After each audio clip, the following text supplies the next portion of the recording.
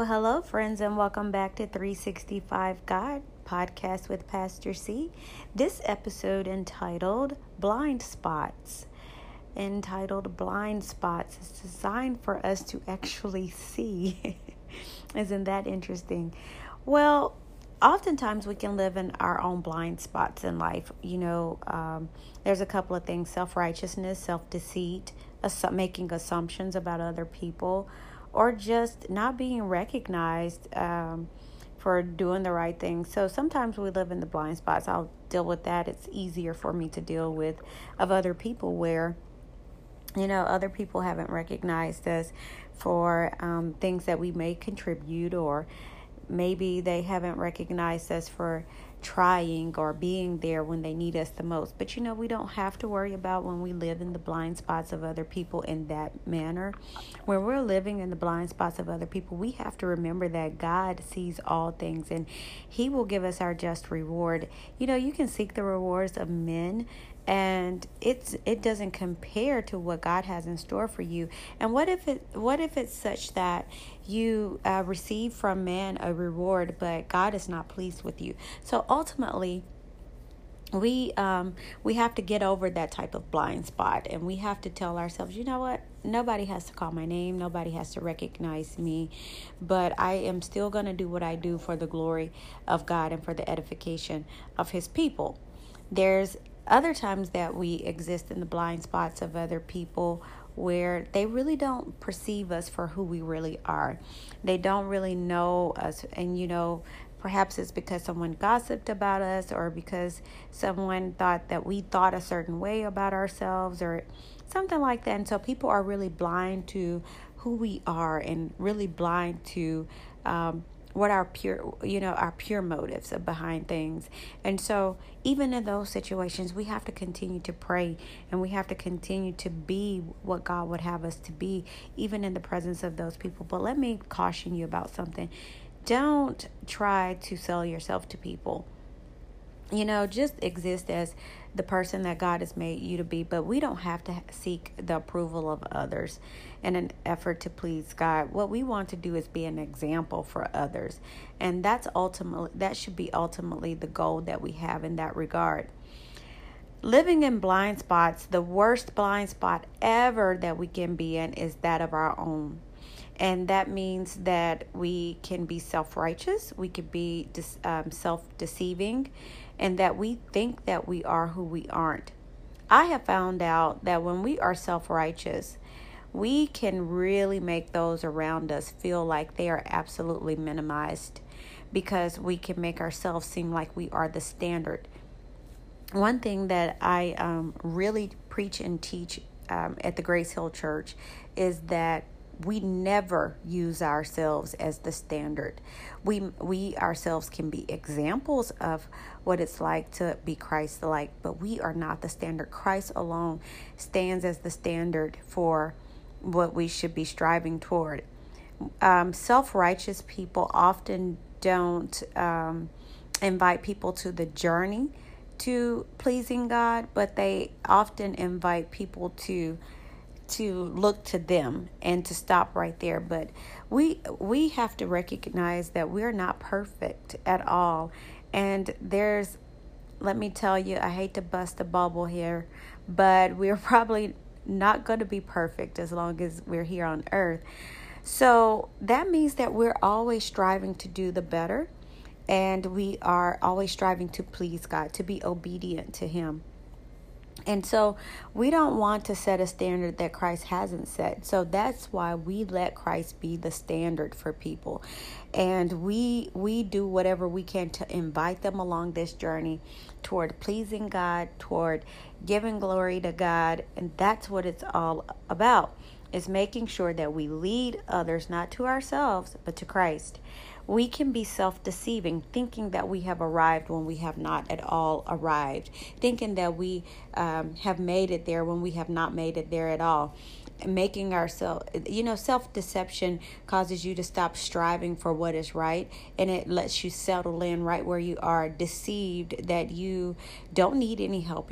Sometimes this blind spot deceives us into thinking that we don't need anybody, because we are blinded by our own spotlight, if you would. And we are deceived by our own spotlight. And we just cannot see ourselves for who we really are. And so somewhere in the theater of our minds, we play the role as those who are perfect, haven't arrived. But Paul says it like this. Paul says, my dear brethren, I am not going to tell you that I have gotten there. I'm not going to tell you that I've laid hold or have apprehended that which I am striving for. But I am going to tell you this. I am still striving for it. I haven't given up yet. And that's where we must be. If I can here, let me talk to you about Psalm the 19th chapter, verses 12 and 13, which read in the King James Bible as such. Who can understand his errors? Cleanse thou me from secret faults. Keep back thy servant also from presumptuous sins. Let them not have dominion over me. Then shall I be upright, and I shall be innocent from the great transgression. I'm not upright just because I feel like I am, or because in your head or in your mind you might think, oh, she's a good person, or blah blah blah, or I'm grateful for people having confidence to believe that I'm at least striving for the right things in my life. But I never want anybody to feel like I'm not subject to error. As a supervisor, I've always shared with my employees that when they make a mistake and I have to go to them about the mistake they've made, look, we're all here and we're subject to human error. Every last one of us.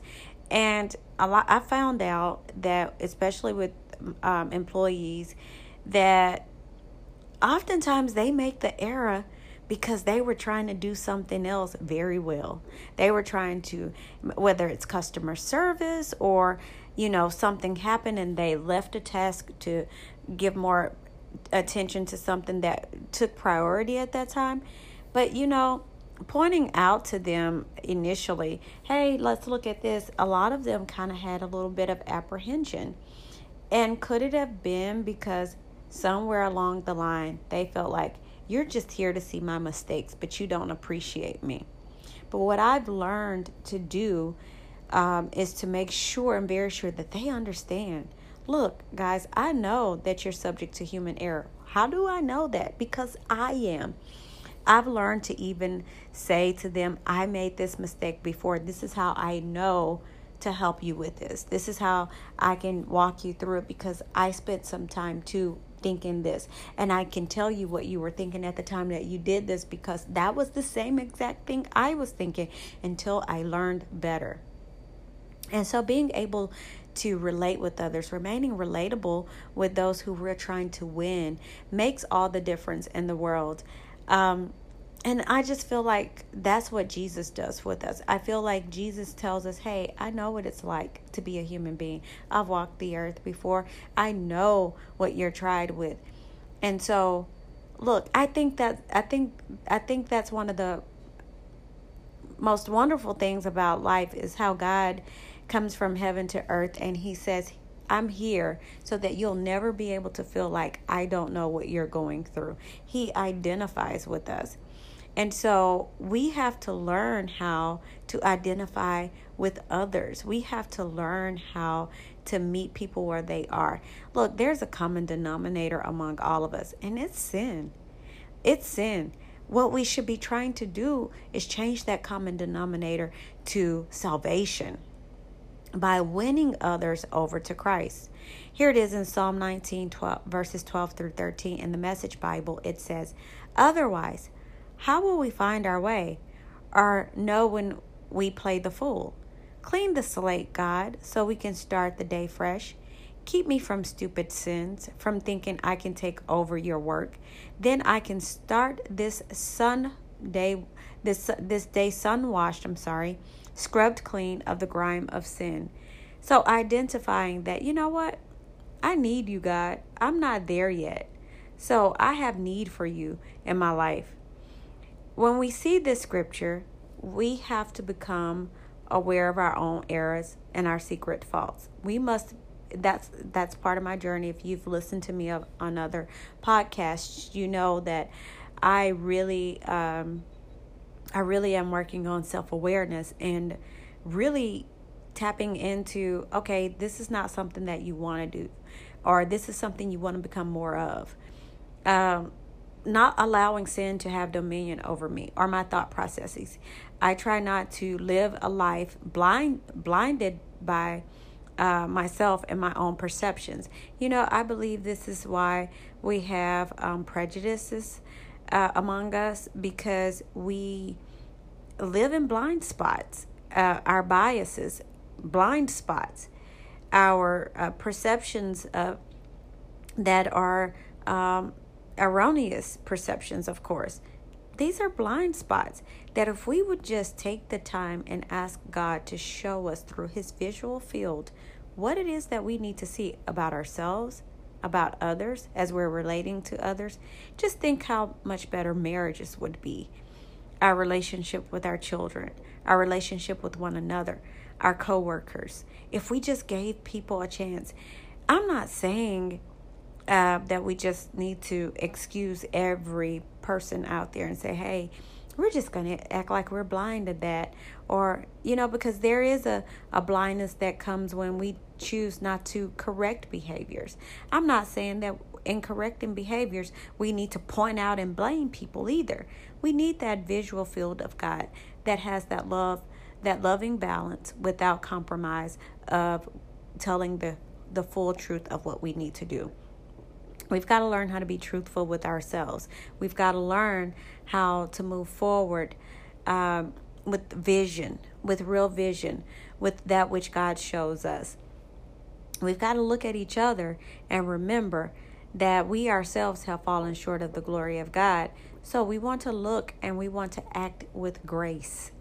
And so I encourage you to think about blind spots. Think about before, how many times have I been in a conversation with my sibling and I'm talking to her about something. This doesn't happen with my older sister as much as it does with my other sister. I'm the youngest. So, but we can get into some conversations, and she caused me to see some things that, Beryl, sometimes you mouth off before you really understand what I'm saying. So really recognizing that conversation is two-way, that the dialogue goes two ways, and that, I've got to be willing to hear another perspective. Even if that perspective is wrong, I've got to give that person opportunity to be able to express themselves, that we both will feel listened to, and we both will come to a place where we realize that, hey, we're going to let each other have an opportunity to speak here, and we're going to both come to a grounds of understanding. Sometimes we can be right about what we're saying, but the message is just not coming across and not received as it ought to be. That doesn't mean that there's any tension there. It could just be something that we thought we agreed on that we really do not agree on. And so we have to allow God to shine his light on it, on situations, so that we can better communicate with one another and we can have a greater understanding. When we're working with coworkers, our perceptions, our biases, our prejudices, we've got to deal with those things. I just believe the world would be a much better place if we would take the time to really understand one another, not get caught in willful disobedience, or not, and I call willful disobedience when we've got our eyes open, but we're blinded to who we are. We're not so much blinded to what we're doing, but who we are, because we have been so deceived that we ourselves can get past it and we can get by with it. We just can't live our lives like this. I tell you a character in the Bible who was destroyed by this, and that was Saul, because Saul could not see himself as he was. He could not, he did not admit the error of his ways. So it destroyed him in his kingship. And he lost. I mean, David was anointed king, and Saul was no longer anointed. He had the title, he had the position, but what good is that? What good is that if you're not anointed for it anymore? All because you're choosing to live in the blind spots of your own deception.